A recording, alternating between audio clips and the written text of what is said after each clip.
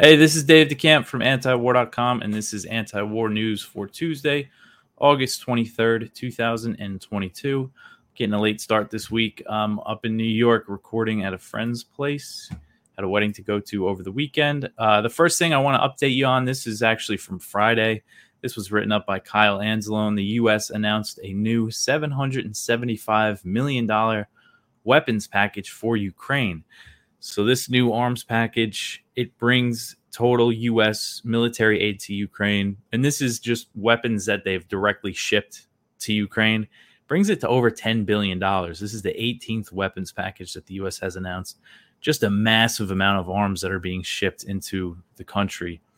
And the package, it includes Scan Eagle drones that are made by Boeing, and they are used for their surveillance drones. It's the first time that they're sending these type of drones to Ukraine. The package also includes ammunition for the HIMARS. Those are the mobile rocket launch systems that the U.S. has been giving Ukraine. That they have a range of about 50 miles.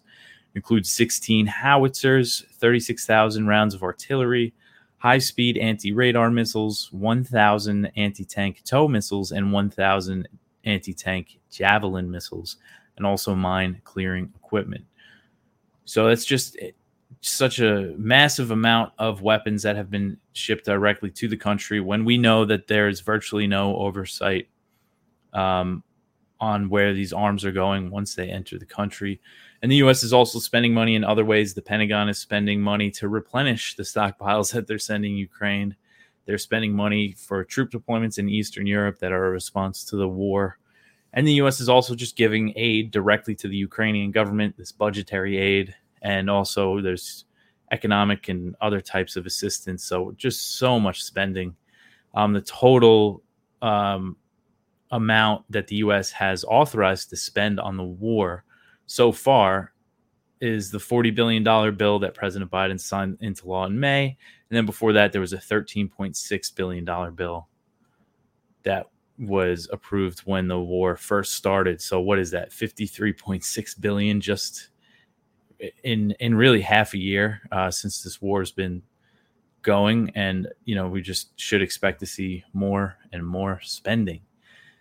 But okay, so the first story, this is Tuesday's page, and this is about one of the biggest news stories over the weekend. Alexander Dugin, who's a Russian writer, philosopher, his daughter was killed in a car bombing inside Russia on Saturday night. His daughter, Daria Dugina, and she was killed, and it appears that they were targeting Dugin. She was driving his car. They attended an event together, and he was supposed to take his car, but he didn't for some reason at the last minute, and she was killed while driving her father's car.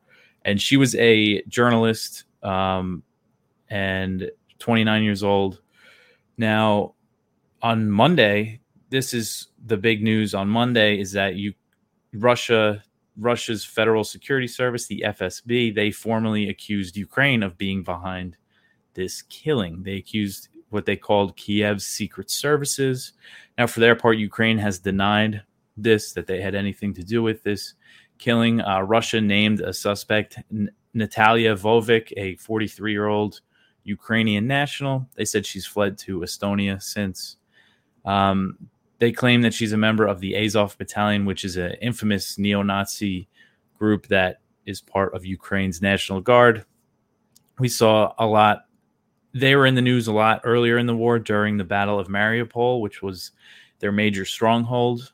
That a lot of the fighters there at the steel plant were Azov Battalion guys. So with Russia accusing Ukraine, you know, we don't know really exactly what happened. They haven't really presented evidence to show that this woman was guilty, but they put out some pretty specific details about her plan, and you could read it at antiwar.com. This is from Connor Freeman. It's our top story if you want to read the details about what Russia is saying this woman did. And Connor points out that Ukraine has, there's been a few explosions in Crimea and in Russian territory since the war started. Crimea ones were more recent, and Ukraine hasn't formally taken responsibility, but, you know, it's pretty clear that Ukraine was responsible for those attacks. and there were leaks to the press with Ukraine taking responsibility. So, but this would be a major escalation, even though it doesn't seem like they killed the right person. A targeted killing like this would be a major escalation. And Dugin, the way that the West portrays him isn't exactly right. They say that he's been described as Putin's brain, and we've seen all these reports since his daughter was killed about how he's super influential, but that's not really the case. From what I understand, I don't know too much about Dugin. I know he's a nationalist. He wants to see Russia restored as a major superpower, but he's been very critical of Putin. He doesn't think Putin has gone far enough in the war, and there were things he wanted him to do before the war that he didn't do.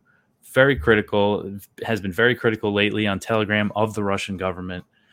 So kind of this idea that he's, the mastermind behind Putin's war, which is how a lot of Western media outlets portray it, I don't think is right.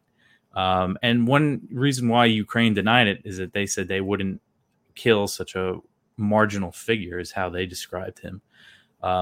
So, yeah, we're not really sure exactly what happened here, but the fact that Russia is blaming it on Ukraine implies that they might do something. So we might see an escalation in the war as a result. The next one here, this is from Kyle Anzalone.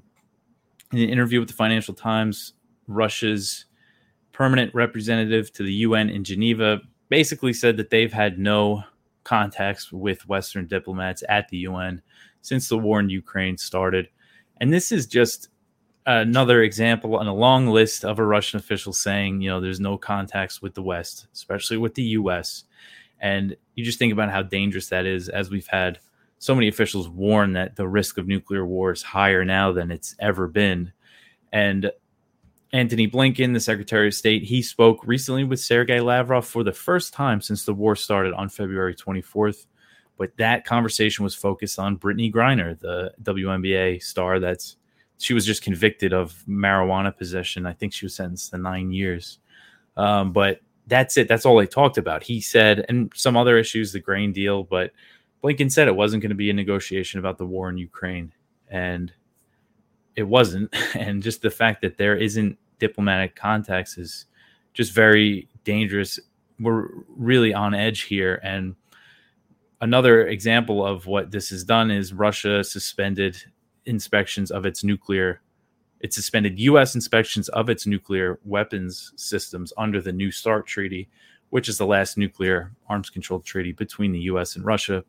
They're saying that the U.S. isn't letting Russian inspectors in, and that the U.S. requested to inspect Russia's stockpile. So then they said, you know what, that's it. We're suspending it until we can work it out. And we haven't really seen any efforts by the U.S., at least publicly, to get that treaty restored. So that's dangerous. It's just the state of the world today, as there's just no diplomacy and no communication. This next one here, Estonia wants the EU to ban Russian tourists. So Estonia is one of the first EU countries to respond to a demand from Vladimir Zelensky, the Ukrainian president. Zelensky asked for, the West to ban Russian travelers, to punish them for the war. They said Zelensky said that the whole population of Russia is responsible for the war, and Estonia has echoed this. Estonia's foreign minister told Politico that all Russians bear a moral responsibility for the war and that they should be punished. But Estonia's view, it's not shared across Europe, and it doesn't appear to be shared by the United States.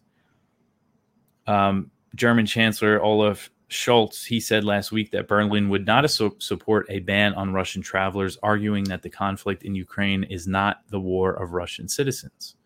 And the U.S. also rejected Zelensky's demand to ban Russian travelers. A State Department spokesperson told Reuters on Monday that the U.S. has already banned the visas of high-level Russian officials and said that they want to leave pathways to dissidents that want to leave Russia open.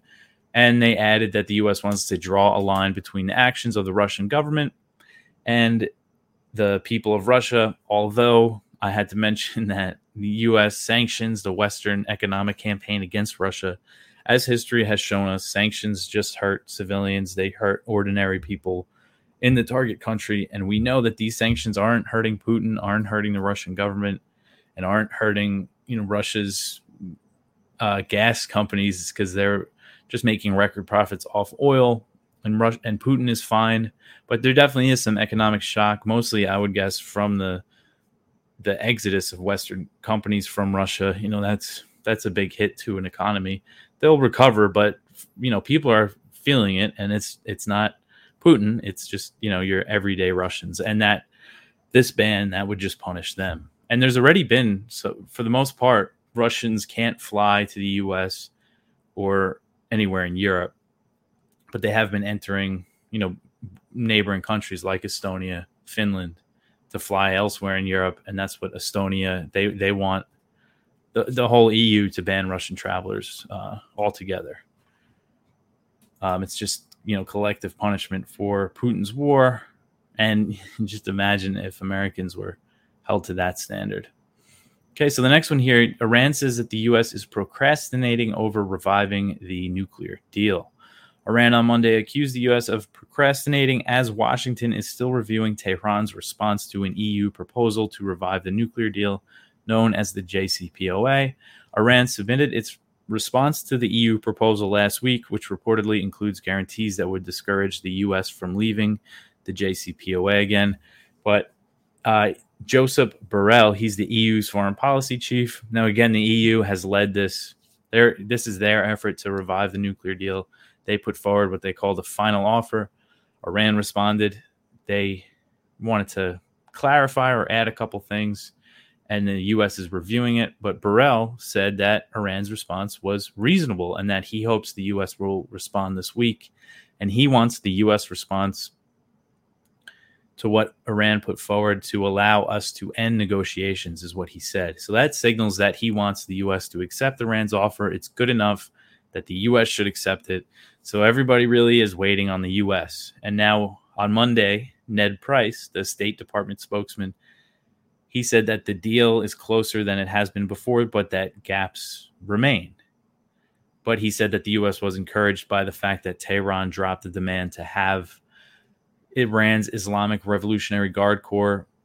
They were designated as a foreign terrorist organization by the Trump administration, which is a sweeping sanction. It targets any current and former members.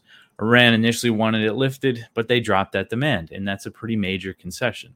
It's a pretty reasonable one, I think, to ask to have that lifted because it was put on by the Trump administration after the U.S. withdrew from the JCPOA. But Iran is so willing to, they really want this deal to be restored, to get sanctions lifted so they could start exporting their oil without any problems, that they dropped that demand.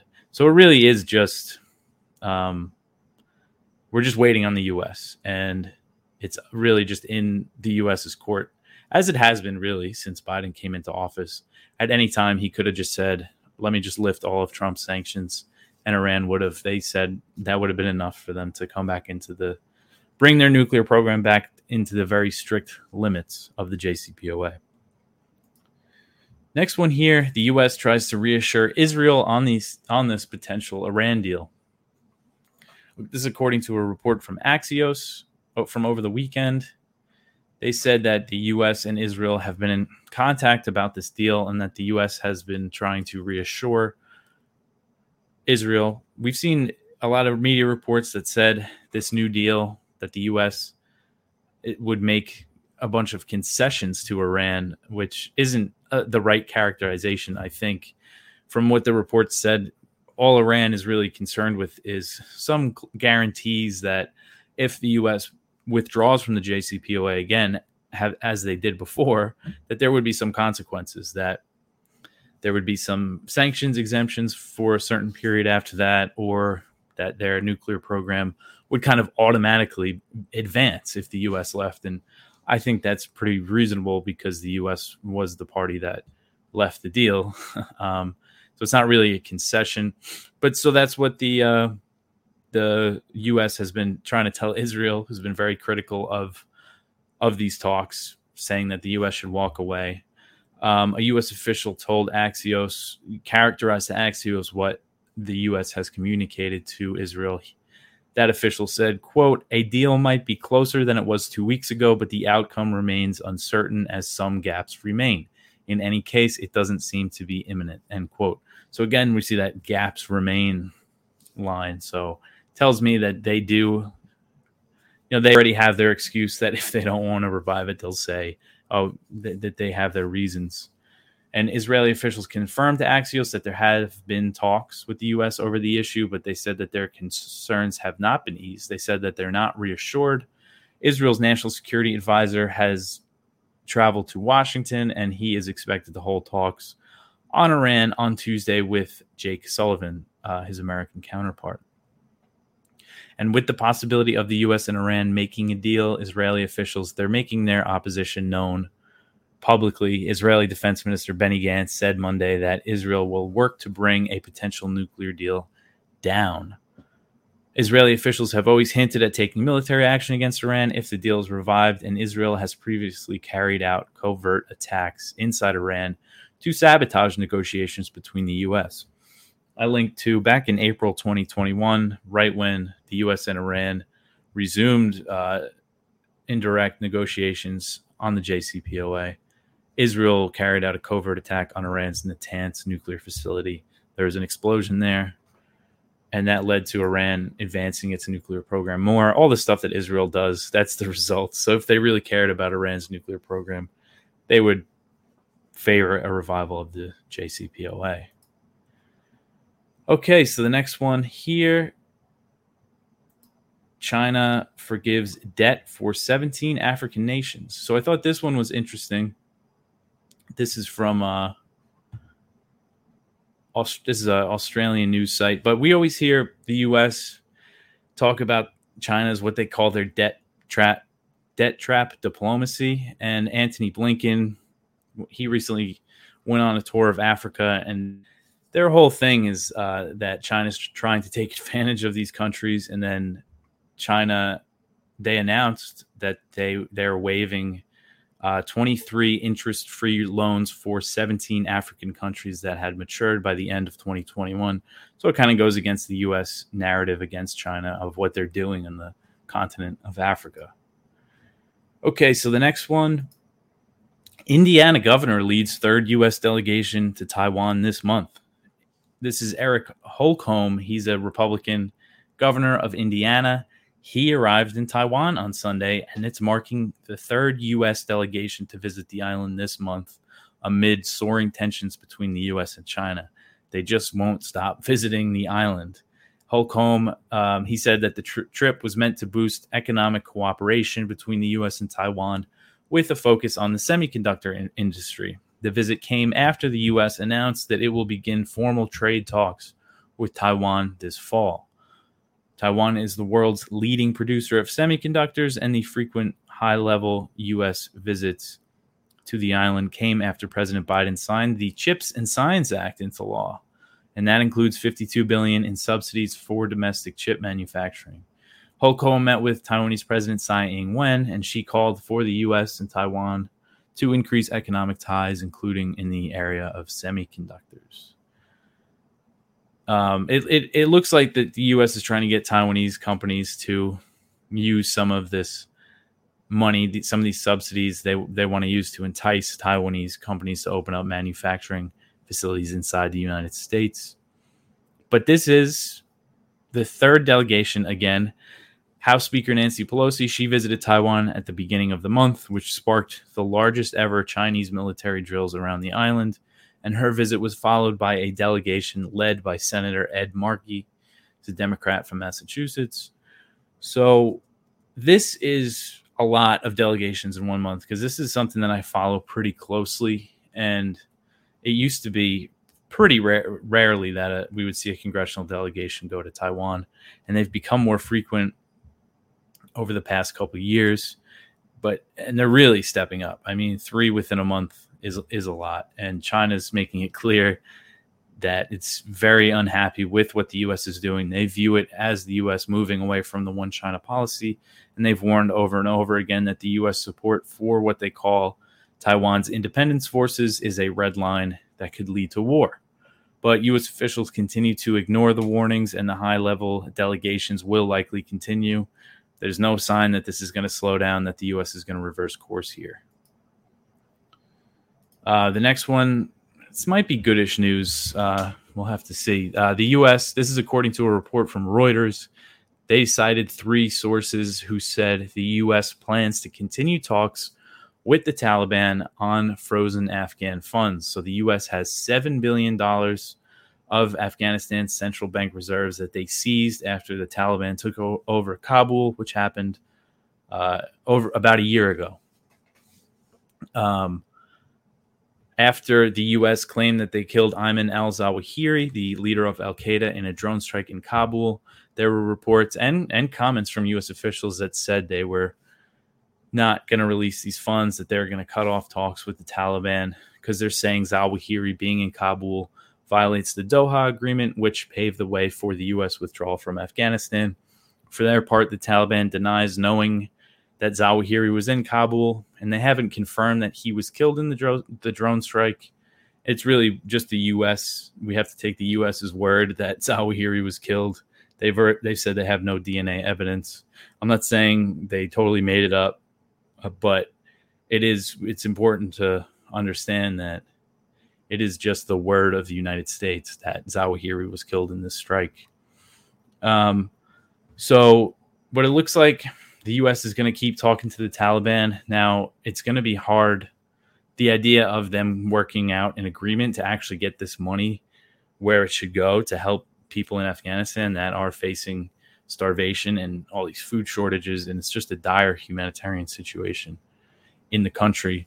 They're accusing the Taliban of not complying with international demands, such as they want to replace. The U.S. wants the Taliban to replace the Taliban officials that they put in charge of Afghanistan Central Bank with other officials, just things like that, that the Taliban aren't complying with, according to the U.S. Earlier this year, President Biden signed an executive order that would make $3.5 billion of the Afghan reserves available for the families of 9/11 victims, even though the people of Afghanistan had nothing to do with the September 11th attacks. But last week, a group of 9/11 families, they sent a letter to President Biden urging him to return the funds to the Afghan people. The letter said that the families didn't want the money if it would take money away from starving Afghans. So I thought that was a pretty powerful letter that they sent. Hopefully it has some sway on how the administration is going to approach this. And the UN has warned that a staggering 95% of Afghans are not getting enough to eat, and that nearly 1/2 of the population is facing acute hunger. So pretty grim statistics coming out of Afghanistan. And on top of the seizing the funds, the U.S. maintains sanctions on the Taliban, and that, the Taliban are the Afghan government. So that means any international bank business isn't trading with Afghanistan because they could be subject to sanctions, just making the situation so much worse. Last one here is from Jason Ditz. UAE-backed separatists take South Yemen oil fields. So there's been some more fighting in southern Yemen, and fighters of the Southern Transitional Council, known as the STC, have been making gains in the Shabwa province. And this is just an example of how the U.S. and Saudi-backed Yemeni government that used to be ran by Hadi, President Hadi, who was exiled from Yemen in 2015, but he's been replaced with this presidential council, they call it. But this government, what the U.S. recognizes, they barely control any territory. And then there's also been this fighting on and off, besides fighting in the Houthis, with the Houthis in the north, in North Yemen. That's the territory that the Houthis control. In the south, there's been this separatist movement. And throughout this whole war has been fighting on and off. And it's just an example of how that government, what they call the internationally recognized government, really has no control over the country at all. And these separatists are backed by the UAE, and they're part of the Saudi-led coalition that's been waging war on Yemen for so long. But it's just a mess. And this, threatens the very fragile ceasefire that's been holding relatively well. We still haven't seen Saudi airstrikes in Yemen since March, which is huge. But there's also other issues. The blockade's still being enforced to an extent. They've let some ships in, and they've been letting some flights out of the Sana'a airport, but it's not. People are still very food deprived in Yemen, and there really needs to be some sort of big push to end this war. That's why there's been legislation introduced in Congress to end U.S. support for the war. which you could call your House member and senator to tell them to co-sponsor these bills. You could go to 1-833-STOP-WAR.com, follow a prompt there, and you could dial that number, 1-833-STOP-WAR, and it takes you to your rep's office, your senator's office. Okay, so that's it for the news for today. Got a lot of good viewpoints, as always. One from Ted Snyder. But I will be back tomorrow. I'm in New York now. I'm driving back home to Virginia right after I record this. So I'll be back tomorrow with the show for you guys. If everything goes smoothly, I should be fine. But if you want to contact the show, you can email us at news@antiwar.com. You can follow me on Twitter. You can support the show by donating to antiwar.com, antiwar.com/donate. But that's it for me for today, and I will catch you guys tomorrow. Thank you.